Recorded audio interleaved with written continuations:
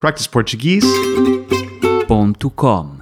Localizada na margem norte do Rio Tejo, em Lisboa, a Torre de Belém não passa despercebida a quem visita a cidade das Sete Colinas.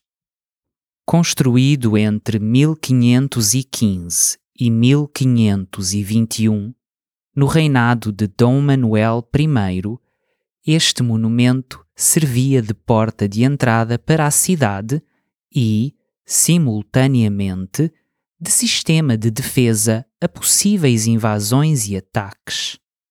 Mais tarde veio a ser usado como prisão política. Hoje considerada Património Mundial pela Unesco, a Torre de Belém abre as suas portas aos visitantes. É possível subir ao terraço para contemplar a vista, assim como visitar os seus 4 pisos, compostos pela Sala do Governador, pela Sala dos Reis, pela Sala de Audiências e por uma capela, sendo uma homenagem a São Vicente, o São Patrono de Lisboa. Também é conhecida como a Torre de São Vicente. Em 2007, foi considerada uma das 7 maravilhas de Portugal.